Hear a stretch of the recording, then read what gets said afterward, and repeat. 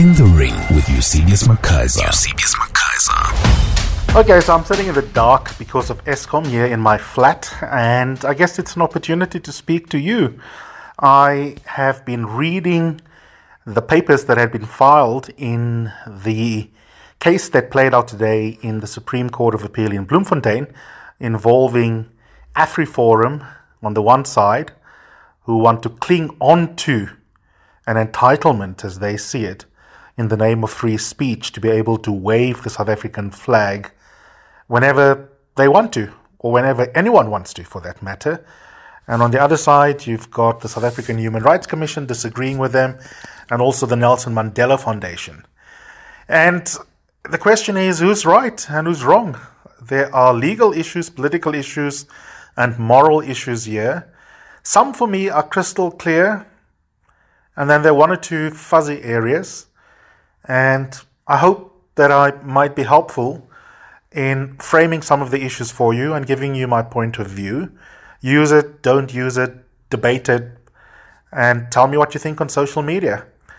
So I want to start by setting aside the legal issues, because I actually think the socio-political elements of this discussion are far more important. I have over the years engaged people like Aaron's Roots, Kali Kriel, been on platforms debating these issues, where I've been either a fellow interviewee, alternatively, as a presenter myself, I have on occasion also interviewed them. And quite frankly, I'm bored with engaging them on these issues. And one way in which I could have done this podcast episode is by inviting them onto this platform and engaging them. But I know we're just going to rehearse the various arguments. So I thought what might be more useful is for me genuinely to go back to my old views and see whether I need to change them. So I Googled, self-indulgently, what I'd written before, and I found a piece going back at least 4 or 5 years ago when I was writing regularly for the Mail and Guardian, in which I puzzled through this matter. I also read the legal arguments of both sides very closely to try and understand whether there are flaws, whether there are light bulb moments for me that either give me new reasons for the same position that I've always held, or are reason for me to reconsider elements of my position. So where am I at? It's very clear to me, and the first question that I would ask AfriForum if I had to interview them, which I'm not in the mood to do right now: why the hell do you want to be able to wave the flag gratuitously? Like, just why? I'm not asking you that question legally. It is a question from one South African to another South African at the level of interpersonal dialogue in the context of the history of the symbol of ultimate hatred against black dignity, or hatred and an assault on black dignity, I should say. Why? And as I'm watching the arguments play out in Bloemfontein, I keep having flashbacks to one of my favorite scenes of a town hall type setup, but I think it was a university context actually, where Ta-Nehisi Coates, American writer, who's one of my faves as a contemporary race commentator, is asked by a black person in the audience, like, please help me out and give me language and an argument, Ta-Nehisi, what I can say to my white friends when they sing along to the N-word in hip-hop and in popular music. And, like, I don't know if any of us should sing those words. And basically she says, I don't know if any of us should be allowed to sing it, but I'm damn clear that white people shouldn't sing along. It's a separate question. What happens when black people are bobbing their heads up and down to such lyrics? But how do I translate that into a well-articulated position? And he says many things, and you can go and find it on YouTube. But I don't want to summate everything that he says or rehearse everything that Ta-Nehisi Coates says. But one of the things he says in a jocular moment, but it's actually quite a serious moment, he says, if you're a white person, I want to ask you, just why do you want to use the N-word? What's going to happen if you just don't have it as part of your vocabulary? And I want to ask that question of every single person who feels that they need to be part of lawfare to protect an imagined right to hoist a symbol of hatred and an assault on black dignity. Why do you want to be able to do that? Forget about the law. Let's say, for argument's sake, because we'll talk law later, let's say the law is on your side. Why the hell do you want such a right?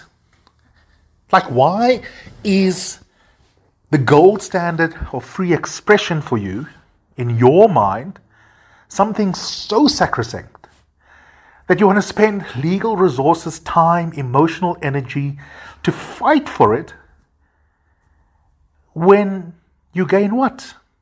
And I want you to sit with that question. What are you gaining?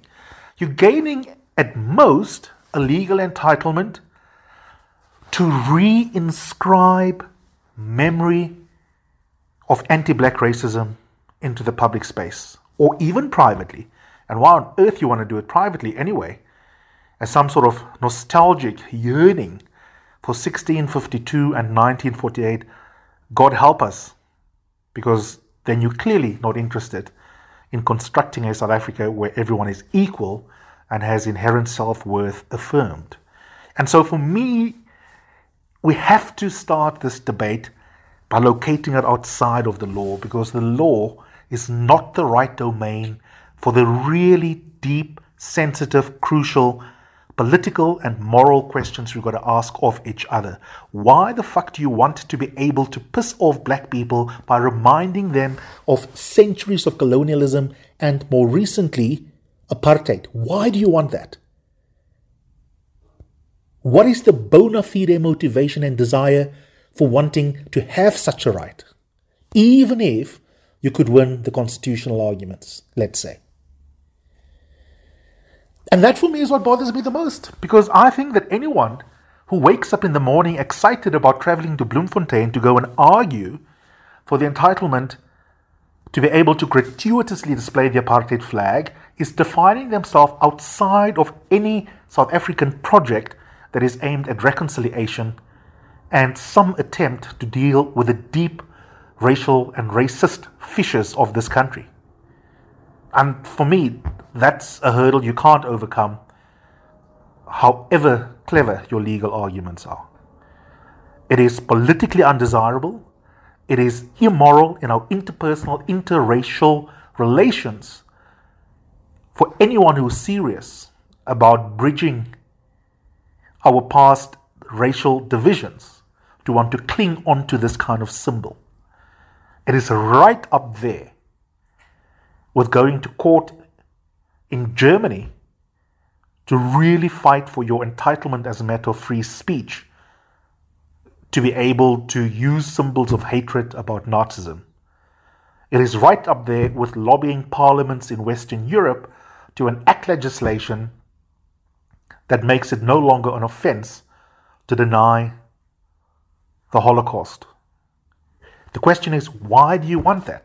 Free speech rights do not exist in a vacuum. They exist in society, and what you do with the content of your speech and how you perform the speech impacts society, and therefore a social analysis of your rights is very important. You cannot, like Opperman did on behalf of AfriForum, argue like a high school schoolboy that does narrow legalistic analyses without any regard for the real harm that flows from the conclusions that you are arguing for. And there is real harm here. There is real harm here.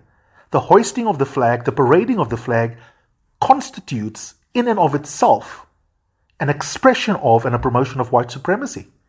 What other interpretation is there of a casual display of this kind of flag by white farmers on a Monday morning, even if they are unhappy about, let's say, crime in the countryside? The use of that particular symbol is unambiguously an expression of white supremacy.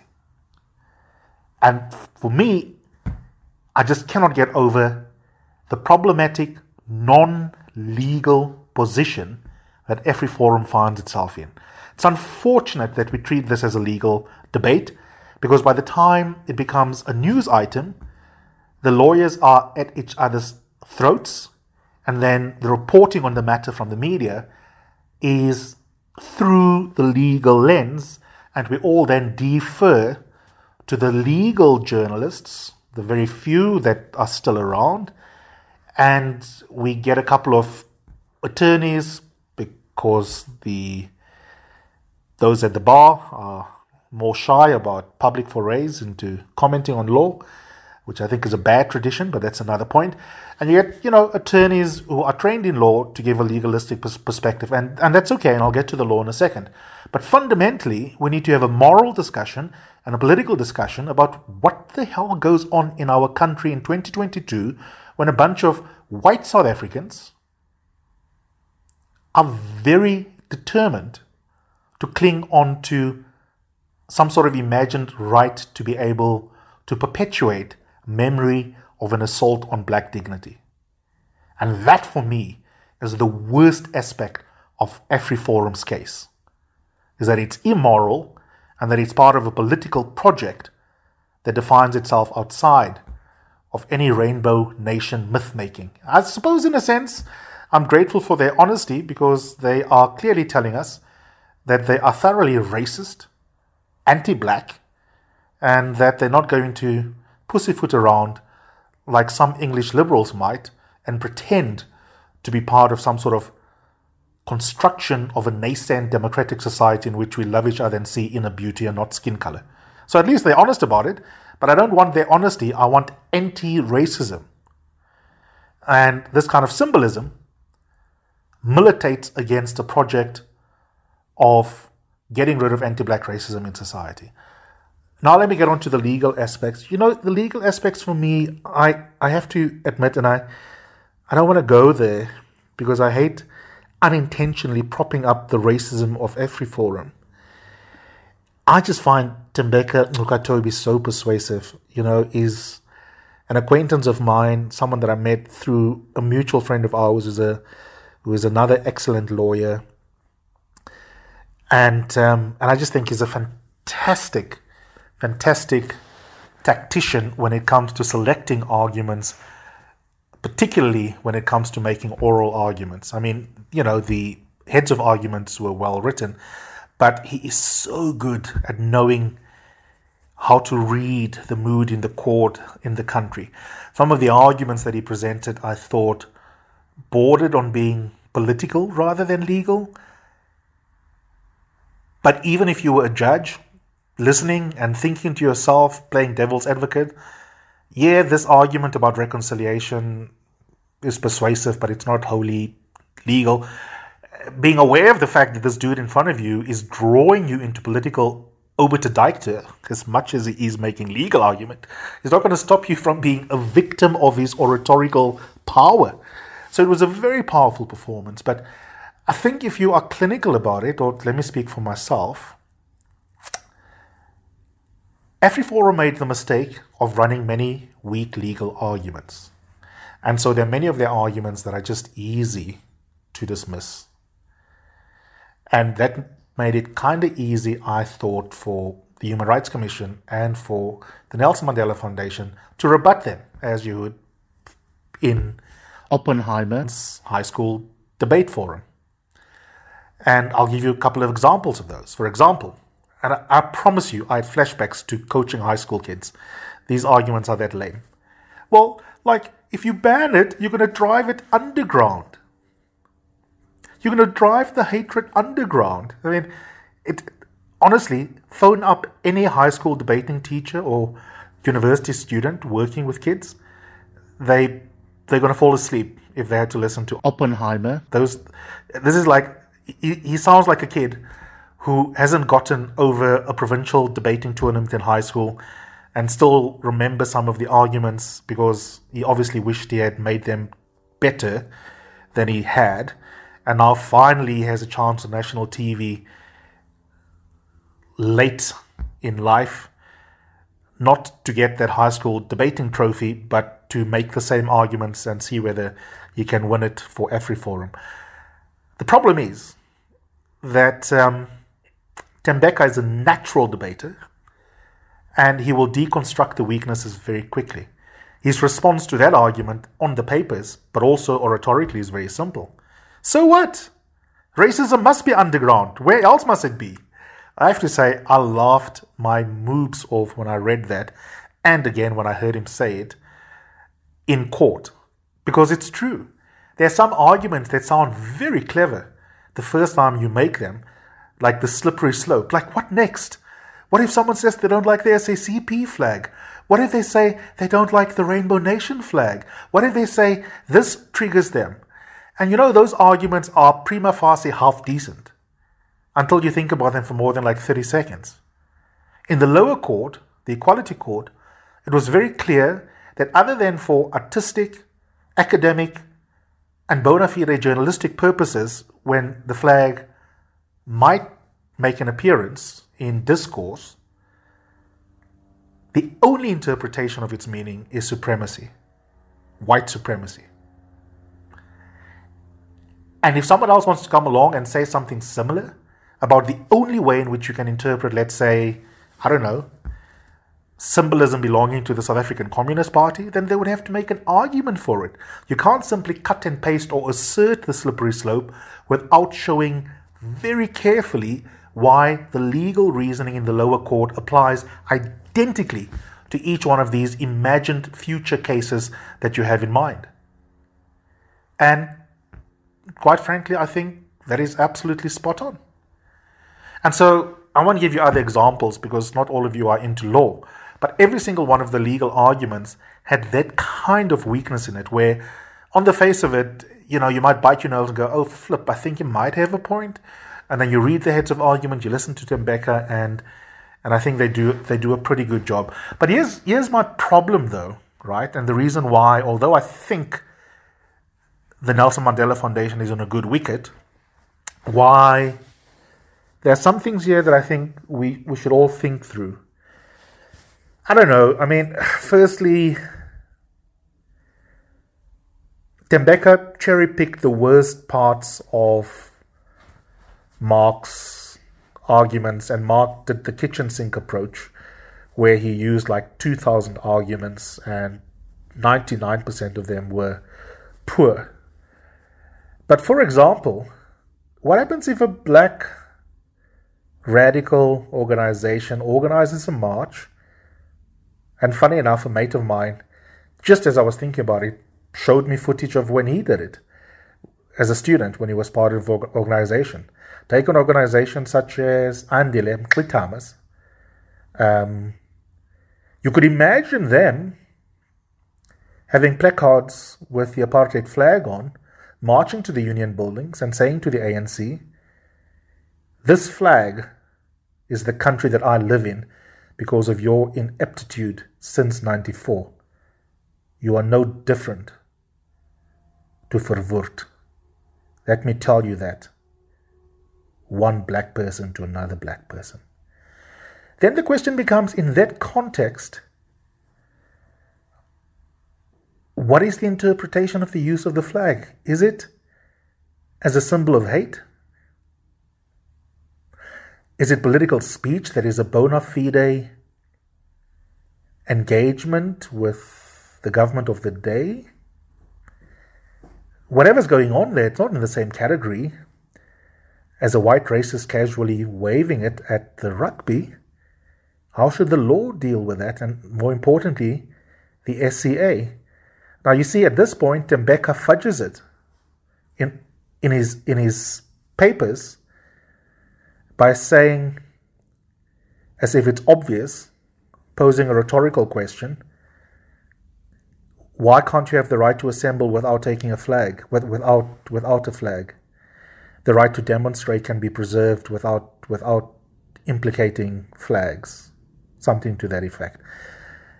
But he doesn't say anything more, and I was hoping that a judge would engage him on this, but I couldn't hear every question the judge asked because of the quality of the streaming, because the question I would have posed him if I was playing judge is, say, Advocate Nkatobi,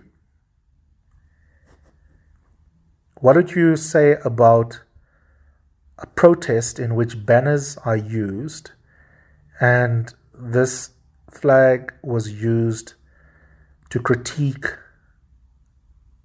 the South African government of the day by a black-led pro-black organization? And I don't know where the answer would go. I haven't thought it through. I'm just raising the question. And Mark raises that in his papers, and it gets lost in the milieu of the responses because Tembeka rhetorically is so good at focusing on the obvious big questions, the big weaknesses, and he hopes to win the case on the most important nexus questions, which is, as far as he's concerned, can freedom of expression be curtailed to preserve the dignity of black people, which dignity is undermined every time the flag is gratuitously waved? And that sounds wonderful. The hard question is, what will happen in a case where the flag is being waved not for academic purposes, not for journalistic purposes, not for artistic purposes, but for political purposes by black people, and not as a symbol of hate, but as bona fide discourse between black people about the state of the nation right now? I suppose one possible answer, which is, again, how Tembeka tried to deal with another minor argument from Mark, when Mark said, we can't have the equivalent of pre-publication censorship. What the Nelson Mandela Foundation want is for you to say that all future cases involving the flag are bad. The most they should have asked for and didn't, bad foundation, is to say that in this particular case, it should not have been waived. But they're asking for too much. That was one of their arguments. And Tembeka, again, being a good orator, I don't know how persuasive his response will be deemed, but it sounded good. And he basically said, no, that's not true. This is a concrete case. It's not an abstract case. And so he might also say, I don't know what will happen if Andile Mngxitama were to wave the flag. That's to be decided in the future. I'm just concerned with this case and the facts of this case. I think you might be able to say that. But to the extent that you and I need to think about these things beyond the lawyers, I think that's worth thinking about politically and ethically, and put the law aside. If we agree it's a symbol of hate, is there no context in which you can imagine it being used? And I think the interesting case to think through is a case where a black person uses it as part of black radical critique of a black-led government, for example. So I do think there's complexity there. But where does it leave me overall? I haven't changed my position. I don't like narrowing speech. But the older I get, the more I realize that I need to take harm and violence more seriously in terms of what that means in particular cases when limitations on free speech are being debated. We can't be excited to trot out John Stuart Mill to articulate the general value of free speech and then be lazy about describing the nature of harm in a particular case when someone says, I agree with you that free speech matters at the general level, but here's why in this case, I think that my right to dignity should override free speech because dignity is more foundational than free speech. And that for me is the nub of the issue. And so ultimately, I am a little bit worried about the scope of the Nelson Mandela Foundation's case. And I hope that if they win the case, the SCA will be very clear that this is not an abstract case. It doesn't set a precedent for all contexts, but that it applies most clearly to the original set of facts that gave rise to this case, but here are guidelines for how these matters might be handled within the judicial system whenever such a case were to arise in the future. I hope that will be their paradigm that they use in how they approach this. And then lastly, you and I don't have to behave like lawyers. We can ask, is it politically, is it morally acceptable for anyone to be so desperate to want to cling onto a symbol of hatred, a symbol of white supremacy, a symbol of a crime against humanity? And what does it say about the person who so desires to be able to do that?